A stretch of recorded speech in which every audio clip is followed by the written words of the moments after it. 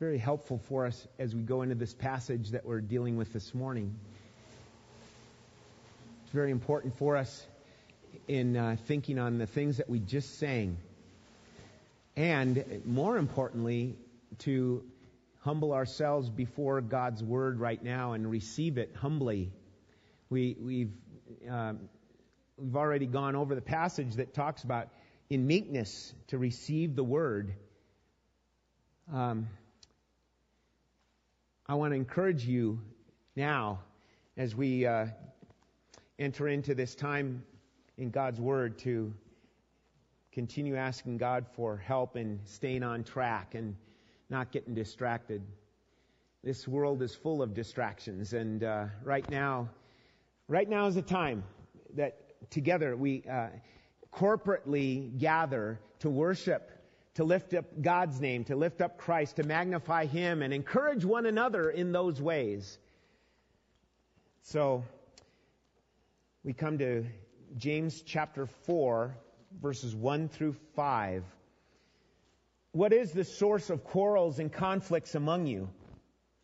Is not the source your pleasures that wage war in your members? You lust and do not have, so you commit murder. You are envious and cannot obtain, so you fight and quarrel. You do not have because you do not ask. You ask and do not receive because you ask with wrong motives, so that you may spend it on your pleasures. You adulteresses, do you not know that friendship with the world is hostility toward God? Therefore, whoever wishes to be a friend of the world makes himself an enemy of God. Or do you think that the Scripture speaks to no purpose? He jealously desires the Spirit which He has made to dwell in us. And so, I've entitled this message, Detecting an Affair. Anytime that word affair pops up, it's like everyone's attention, comes up, because that's the kind of thing that really we don't want to hear. When someone has an affair, and it's a very serious issue. I have stopped counting over the years in Southern California and the years here in Fallon, America, of the couples that have broken up. And it's a very difficult thing to deal with at any time. And many of you personally know of husbands and wives that have broken up. Many times due to an affair. Not all the time, but many times because of an affair. It's a very strong and powerful, in a negative sense, subject that we talk about. And so that is why a song like we just sang is so important, that we understand what's beyond just the words of the song, but to the message underneath it, and that is, what are you satisfied in? What is it that satisfies your heart? This is one of the ongoing issues of life. I realize I even get ahead of myself because this is what's on my mind. I shouldn't be talking about this till the end of the message. But we really, our hearts, I think it was Augustine who said, our hearts are restless until they find their rest in you. And we will carry on with chasing after things in our lives. Is that me?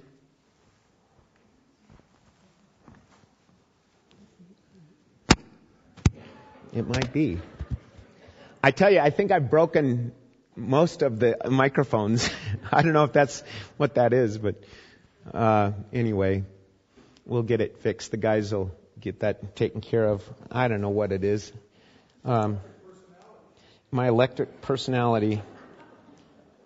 Okay. And isn't that something how that happens right when we're talking about what we're talking about? Okay. I'm glad that I can say with great joy and boldness that I've had an affair with the piano player in our church for a long time.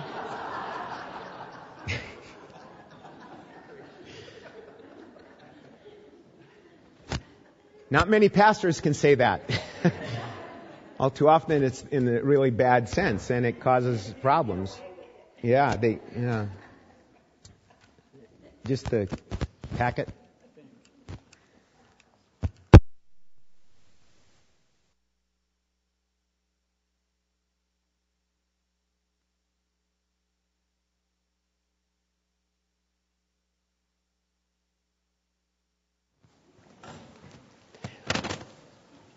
We good to go, okay? So, as I've just read the passage in James chapter 4, you can tell that it's, James is using very strong language. And so that's why I want to encourage each one of us in really getting rid of distractions and excess stuff, because this is very important. And I need to remind you, this is something that's spoken to believers. It's not about the ungodly and the pagans. It's about believers. And so we start with this topic of detecting an affair with worldliness. And point number 1 is the disclosure of the evidence. The disclosure of the evidence in verse 1. And again, James comes forth with another probing question by saying, what is the source of quarrels and conflicts among you? He did that previously. He throws out a question. It's supposed to cause us to think. Think about this. Consider it. And the simple reading here of the symptoms. He gives the symptoms of it. There's quarrels and fights among God's people. Whoa! Something's wrong with this picture. Okay, so that's what James is wanting to do. He's causing us to say, hey, think this through. Why are there quarrels and fights? And by the way, it's not with he's talking about the believers of the early church. You think there's the same thing going on with the believers of the 21st century? Yeah. Quarrels and fights. And then he tracks it to the letter B, the source. He says, is not the source your pleasures that wage war in your members? Where do these quarrels and fights come from? They come from you. They come from me. It's your pleasures that wage war within your members. Okay? And that's where we get this word that is translated from the Greek into the English known as hedonism. That's the word, that's the Greek word used here. Your pleasures that wage war. It's hedonism. And it's that idea that it's the desire to get what one doesn't have, yet you greatly desire it. We all know about that. We all know of that pull in our lives, that desire. Oh, I gotta have that. I gotta have that. And it doesn't matter what someone else says to you. You just gotta have that. And that's not just in one area of your life. That's in many areas of your life. Okay? And by the way, when we talk about pleasures, we're talking about the word lust or desire. And notice that James is not saying anything about sexual, sensual things. He's just shooting it out there to every aspect of your life. The ungodly pleasures and desires getting control of you or of me. Romans chapter 7, verse 23, you can jot it down, but Paul says, but I see a different law in the members of my body, in your body, your actual physical body. They're waging war against the law of my mind and making me a prisoner of the law of sin, which is in my members. And Ephesians 4, 22 and 23. Ephesians 4, 22 and 23 says that in reference to your former manner of life, You lay aside the old self, which is being corrupted in accordance with the lusts of deceit, that you be renewed in the spirit of your mind. So really all that James does here at this stage is reveal the evidence. It's the disclosure of the evidence. And then quickly he moves on in point number 2 to detrimental conduct. Detrimental conduct. Okay? He's already mentioned quarrels and conflicts. They wage war in your members. Then he says in verse 2, you lust and you do not have, so you commit murder. You're envious and cannot obtain, so you fight and quarrel. You do not have because you do not ask. You ask and do not receive because you ask with wrong motives, so that you may spend it on your pleasures. So under point number 2, you see, a listing of these detrimental activities that we choose to do. They don't just happen to us, we choose to do them. Quarrels, being contentious, being argumentative, having an argumentative spirit. And this is more about a general attitude of being argumentative. I think most of us know others that you just don't want to be around them. They just always seem to be argumentative. Our kids aren't like that, are they? Children, young people, right? That's there for a reason. It's showing, here's the aspect of worldliness coming forth. I want my way. And so I will reason in such a way that I'm going to get my way. So adults, we also need to be careful in this way and not go there. Don't go there. So, being argumentative, being contentious. Letter B, fights. This is more, when you look at the Greek word, this is more about hand-to-hand combat, which relates to the idea of engaging in a war of words. A war of words. And more specifically, the Greek word implies like a skirmish. Not so much a general battle. That might be the first one of quarrels.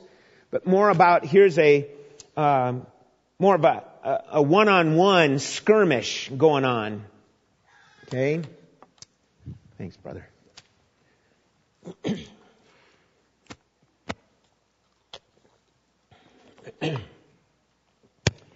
So we've got quarrels and fights, letter A and B, and letter C. Now we get into the interesting one. Why murders? Why does he mention murders? Well, most of you understand the spectrum of biblical teaching.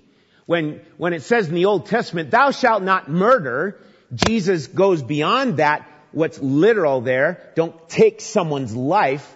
And he goes to say, and don't you treat someone that way. What a shame that we as Christians, as God's people, can treat someone that way, and yet we do. We get our opinions going, and then someone else goes against it, and it's like we lose it. And what we end up doing is labeling them. We can eliminate them. Just like people say, I'm going to defriend them from Facebook. Well, that we kind of giggle at that. But in a real way, people do that. I want to push the delete button, you do too, on certain people in our lives. And again, is this just anybody? It seems like the context of what James is saying here is about Christians. So, it's really trying to eliminate them from your life, or calling them or labeling them, categorizing them as a dim-witted fool or an absolute no good piece of garbage. Christian people don't do that. Do they? Let's not get caught in that, folks. Brothers, sisters, let's be alert to those kind of things. We know what Jesus said in Matthew 5, verse 21. He said, you have heard that the ancients were told, you shall not commit murder, and whoever commits murder shall be liable to the court. But I say to you that everyone who is angry with his brother shall be guilty before the court. And whoever says to his brother, you good for nothing, shall be guilty before the Supreme Court. And whoever says, you fool, shall be guilty enough to go into the fiery hell. Those are not anything, that's not light at all. That's very sobering, very serious from the lips and the heart of our Lord Himself. So, from there we go to letter D, coveting. Coveting. Simply not satisfied with things in life, always wanting more, always, somebody else's toys, somebody else's spouse, somebody else's bank account, somebody else's house, reputation. That's not a stretch. That's not an exaggeration. It's just that we don't want to identify it in our lives. And this is why we're so unhappy. Because we get our sights on something else. On someone else. It's due to, it's why people are unhappy. It's due to an attitude of coveting that goes unchecked. The problem is you covet and cannot obtain. And the word for covet, you've heard this Greek word used before, epithumeo. Epithumeo is the word for lust. It's a strong impulse, it's a craving, a lusting, a yearning passion in our lives. Now many people who have been walking with the Lord have disciplined their lives in such a way to chill those cravings, as we say. But you know what? Even for older Christians, those cravings can pop back up again if left unchecked.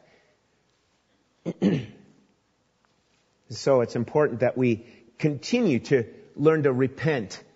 Continue practicing repentance, confession of sin and repentance, turning away from it. Okay? Then letter E, conceited, specifically referring to one's prayer life, or so-called prayer life. You do not have because you do not ask, it says. And when you ask, when you request in prayer, you ask with wrong motives. The word is also translated wrongly or improperly. And here's the reason behind it. To consume it on your own passions. To spend it on your own lusts.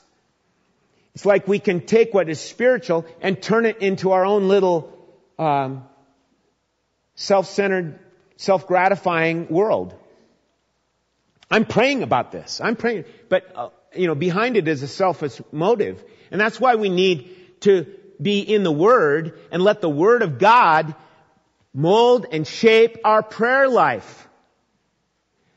Don't let your natural tendencies shape your prayer life. Let the Word of God, let the Spirit of God shape your prayer life.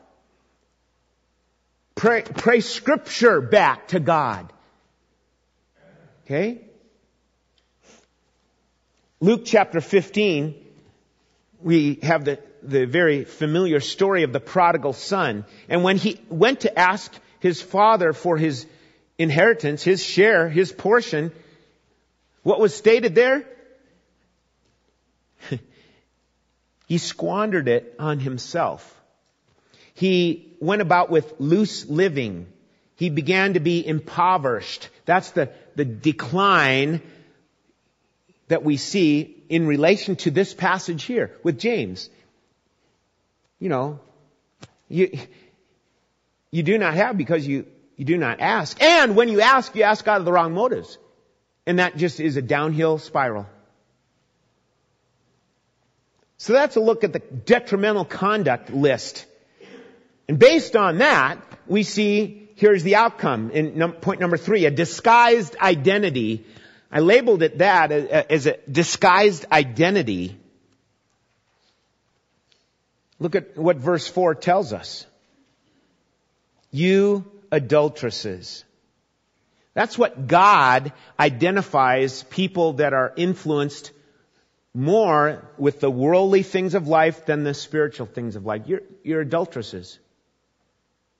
Now, we understand what that's connecting with is, like I said before, with someone, whether it's a male or a female, you go off chasing another person and leave your spouse,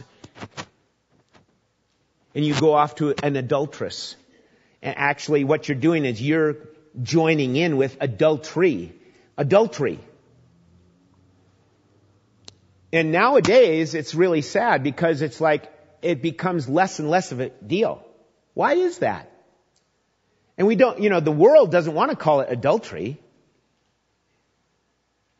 And again, this is judgment on us, really, at large, the church, in saying, if we join in with that kind of mindset, it's wrong.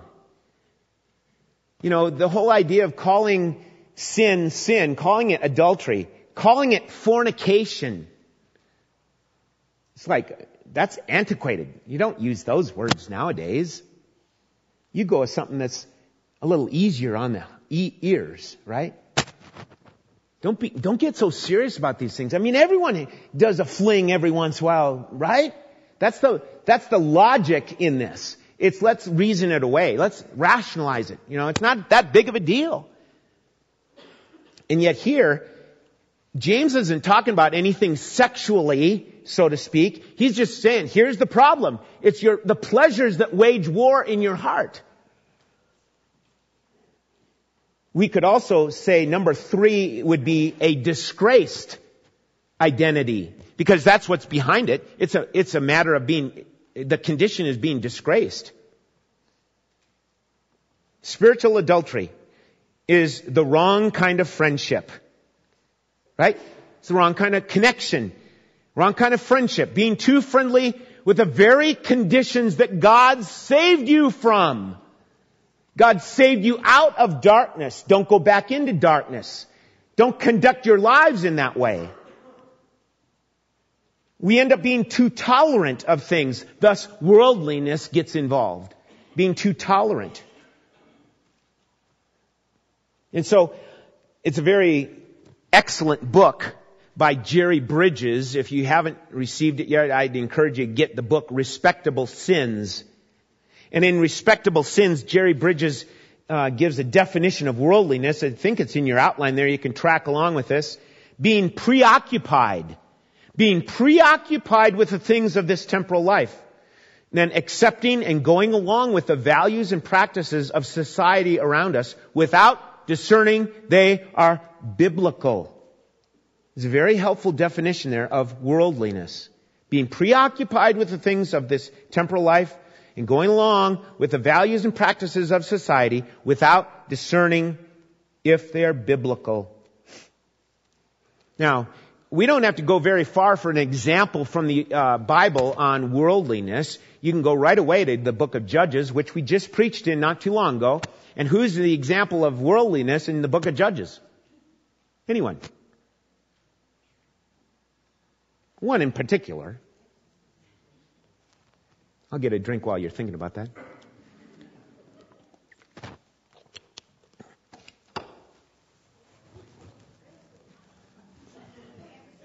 Thank you. There's the example. And it's very evident. It's not a mystery. We're not stretching things. It's very evident. Here's an example of a man who's a Nazirite. He's committed to a vow to be God's man in God's place, in God's timing and all that. And yet he demonstrated worldliness in his life. But also along with that, I go back to the book Respectable Sins and give you some little tidbits from Jerry Bridges on the respectable sins of worldliness. He gives them to us. There's 3 of them: money, immorality, and idolatry in our day, in our age, for modern day Christians. These 3 especially are what cause worldliness in our lives. regarding money. We are the wealthiest nation in the world, and yet all the while, what's increasing is credit card debt. Why is credit card debt increasing? Why does it keep going? And all we go back to is what James says, it's the pleasures in your heart. It's not because I need this, I need that. It's because I want, I desire, I lust. This is my pleasure. These kinds of things. And how are we spending our money? Is our money more important than God? This is the challenge for all of us. And I praise God, we, the elders, praise God for faithful giving on the part of Christians here. We want to encourage, others that don't understand it, maybe haven't even, connected about giving, that this is a part of the Christian's life.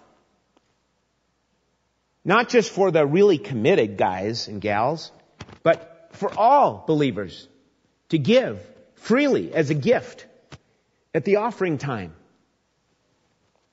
And along with that, your life.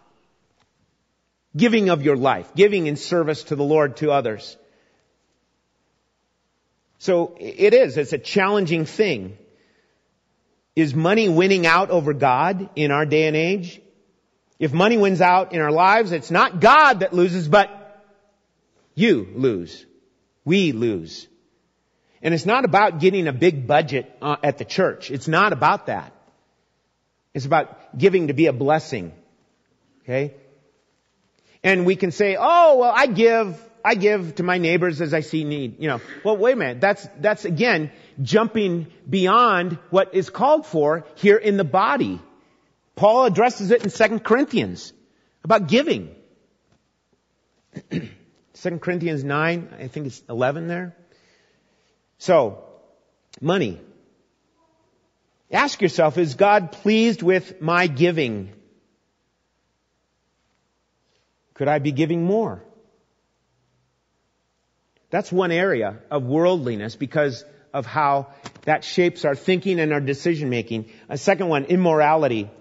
It's not the various overt acts of immorality that we're going to focus on now, adultery, pornography, prostitution, etc., which all of those are unacceptable, right? It's what I said earlier, it's not the overt acts, but it's the covert acts of immorality that goes on within the body of Christ. It's unacceptable. And we rationalize and say, well, no one else is around, no one else will see, and we take liberty to indulge. As a young boy growing up in Minnesota, I came across, out in the middle of the field, beyond the baseball field, pages of Playboy magazine. It wasn't even in the day of iPhones. But I feasted my eyes. Lots of other guys did too. And parents weren't watching. So there.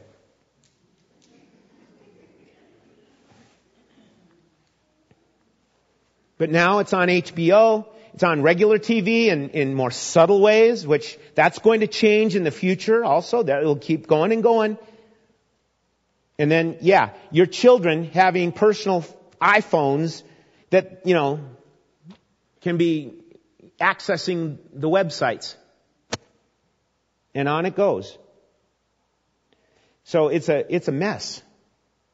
And so parents or grandparents even, being involved in that, in thinking about, being alert to it because it's happening.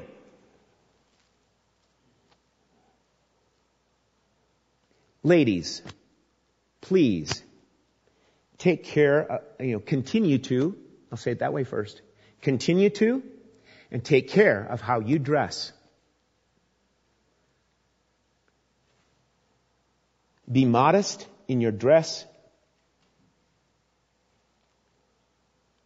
Or are you going with what the world approves of in the newest fashions?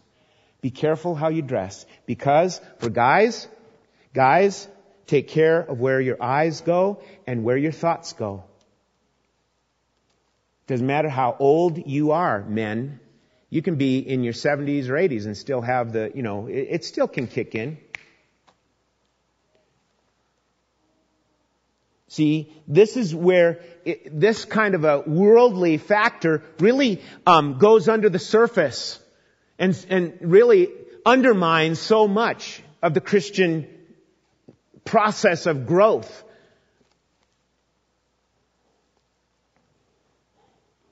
And it's something that we just want to keep covered up. We don't want to talk about it because it's just a little embarrassing. Men, if you're having a difficulty with it, if you're addicted to pornography, or if you're just having a struggle with things, we want to be a place that you can feel free to come and talk to one of the guys, one of the pastors, one of the deacons. We want to be a help in that way. But most of you get it. It's that connection. Here's the way women dress nowadays. And it doesn't take much for a guy to get his thoughts going. And so women, don't add to the problem in that way. But it's not just on the women to be responsible. It's guys, watch where your eyes go and watch where your thoughts go. Because it is one of the most dangerous areas for stumbling and for being in bondage. And I wish maybe all of us would have more connection with talking to someone that's been molested or raped and getting their perspective on it. What do you think that would be like? And so, that's immorality. Then idolatry. Idolatry within the church, yes. Idolatry is just that thing of where we worship things and we kind of say, no, I don't worship those things. I work hard at it, but it can go very subtly into worship. Because, as Calvin said, our hearts are worship factories. Idol factories. Okay? So we got to watch that. And so obviously areas that we show idolatry is in a person's vocation, what we make of our jobs, of who we are. Secondly, in regards to a very current issue, and that is our political and cultural stands, that becomes idolatry. If someone disagrees with you on a political issue right now, it's like, how do we treat them?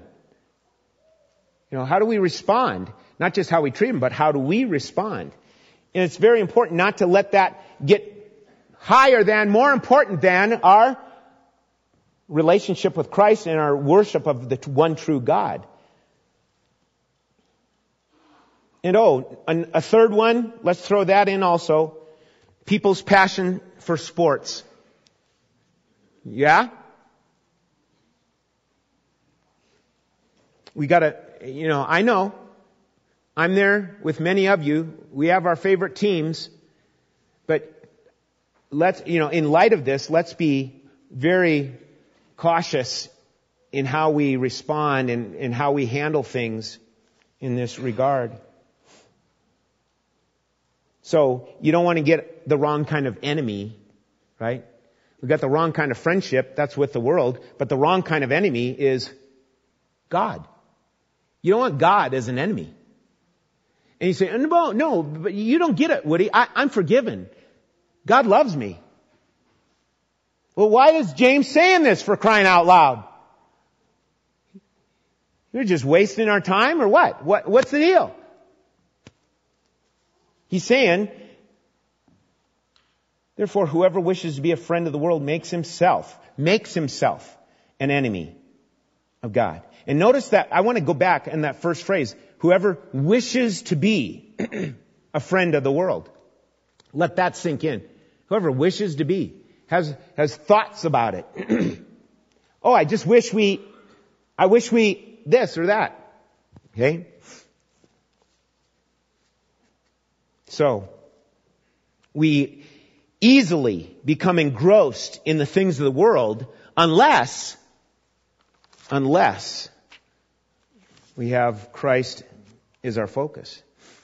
Okay, so that was 3A, spiritual adultery. 3B, by such involvement of spiritual adultery, you place yourself in letter B, spiritual quandary. You just leave things, you confuse the issue. You bring things into a perplexed state of a condition there.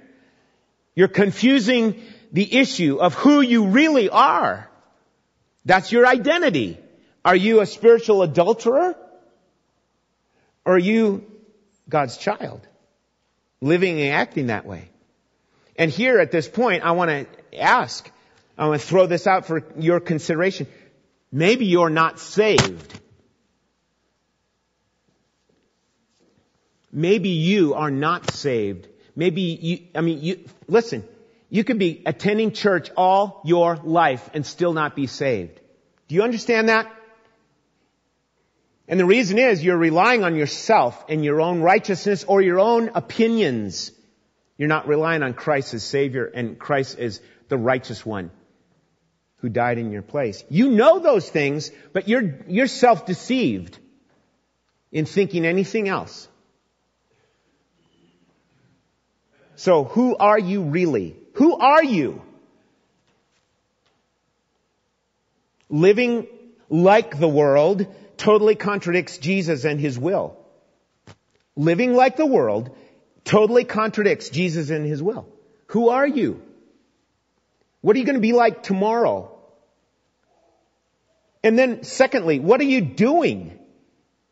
What you're really doing is you're searching for temporal pleasures. You're searching for satisfaction in the wrong places.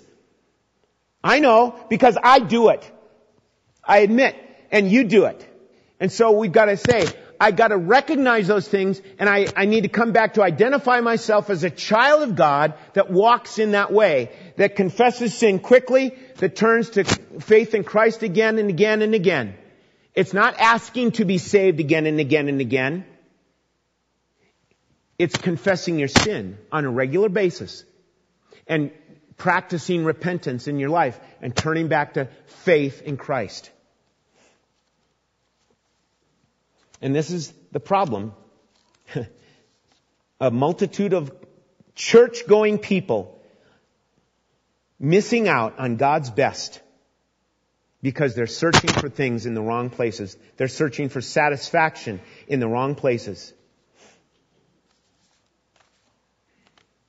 Okay. Point number 4 leads us to what I believe is this description. Point number 4, the delight of my soul. And it's verse 5. Or do you think that the Scripture speaks to no purpose? He jealously desires the Spirit which He has made to dwell in us. Verse 5, the point there is to reveal God's strong and protective, yes, jealous love. There's another alternative interpretation of this. Some interpret this verse to mean that your spirit, your individual spirit, intensely is envious. Meaning, you're chasing after all sorts of things in life. And then another interpretation is, it's God's Spirit that jealously desires the Spirit He's caused to dwell in you. I don't know if you track with that, but there's two sides in this, with this particular verse. It's not an easy verse to unpack. It's a challenge in a way. Okay? The King James Version. Many of you have the King James Bible, and it says, the Spirit who dwells in us yearns jealously. The New International Version says, the Spirit He caused to live in us envies intensely. So, I believe, that this is, you try to read it in the context of the passage. Okay? And what it's building to. So, I believe it's getting at, here's God's jealous love that's coming forth for His children to turn from the worldliness and turn to Him. Scripture's purpose here regarding the delight of my soul, point number 4, letter A, is Scripture's purpose that, yes, it does speak with purpose. It's for your sanctification and for your satisfaction in Christ. But there's got to be application. It's got to go beyond the hearing of the Word to the doing of it. So we're called to be doers. It also reveals the Savior's pledge, letter B. He yearns jealously over the Spirit that He has made to dwell in us. It's for His praise. It's for His adoration. It's for His priority. And I believe it's for our true satisfaction. There's nothing greater to pursue. Paul says in Colossians, whatever you do in word and deed, do some of it in the name of our Lord. No, do all in the name of our Lord Jesus Christ, giving thanks through Him to God the Father. So it's a commitment to Him, a commitment that He has to His own children, and thus the response would be for us to give Him glory. That's the purpose of our lives, to give Him glory. Okay? So whether you eat or drink, you're going to go out and have lunch here in just a little bit probably. Or maybe go home and have lunch. But whether you eat or drink, do all for the glory of God. That's what Paul is saying there in 1 Corinthians 10:31. Do all for the glory of God. What's the delight, as we wrap this up now, what's the delight of your soul? And challenge yourself on that answer throughout the week. What's the delight of my soul? Let's be a people who forsake the self-gratification ways. And let's embrace what Jesus called for. Self-denial. That's what He says. You want to follow me? Then deny yourself. Take up your cross and come follow me. That's the plan of the gospel. Not self-gratification. And that's sliding into Christianity all the time. You want to be happy? Let's talk about, the 5 ways to be happy. And it's about us. It's not about the Scripture. It's not about the gospel. So let's embrace what Jesus called for, self-denial.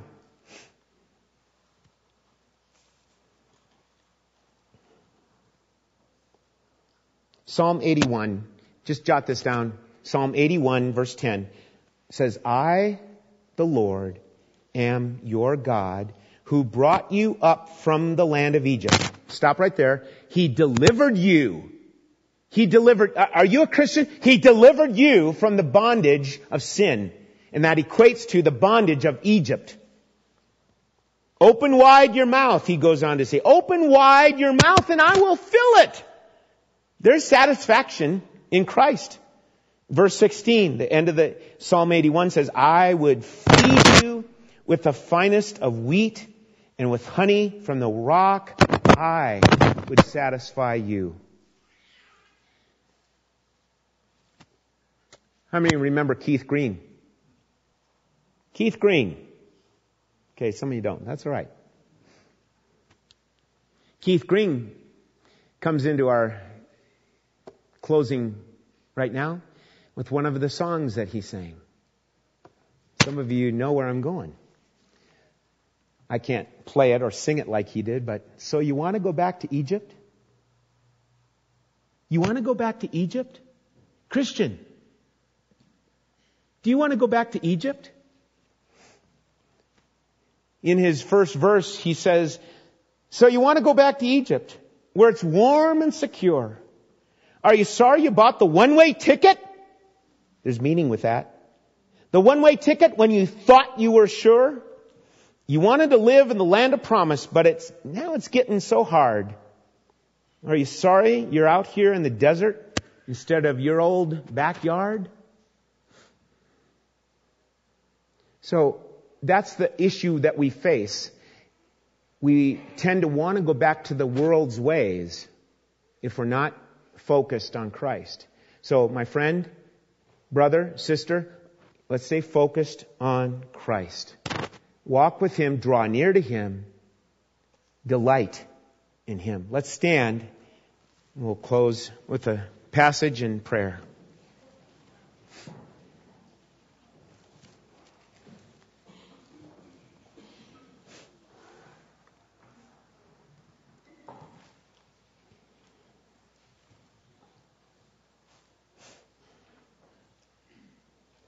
Just bow your heads and your hearts right now and listen to this.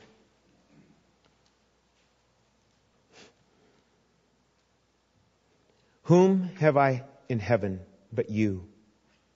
And besides you, I desire nothing on earth. My flesh and my heart may fail, but God is the strength of my heart and my portion forever. For behold, those who are far from you will perish. You have destroyed all those who are unfaithful to you.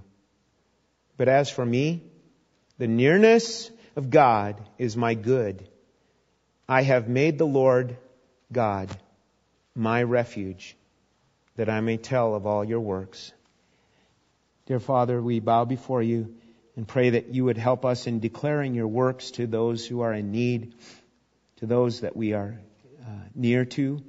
I pray that the works that we would share would be centered upon your gospel truth. Lord, we are a people that want to see your family grow.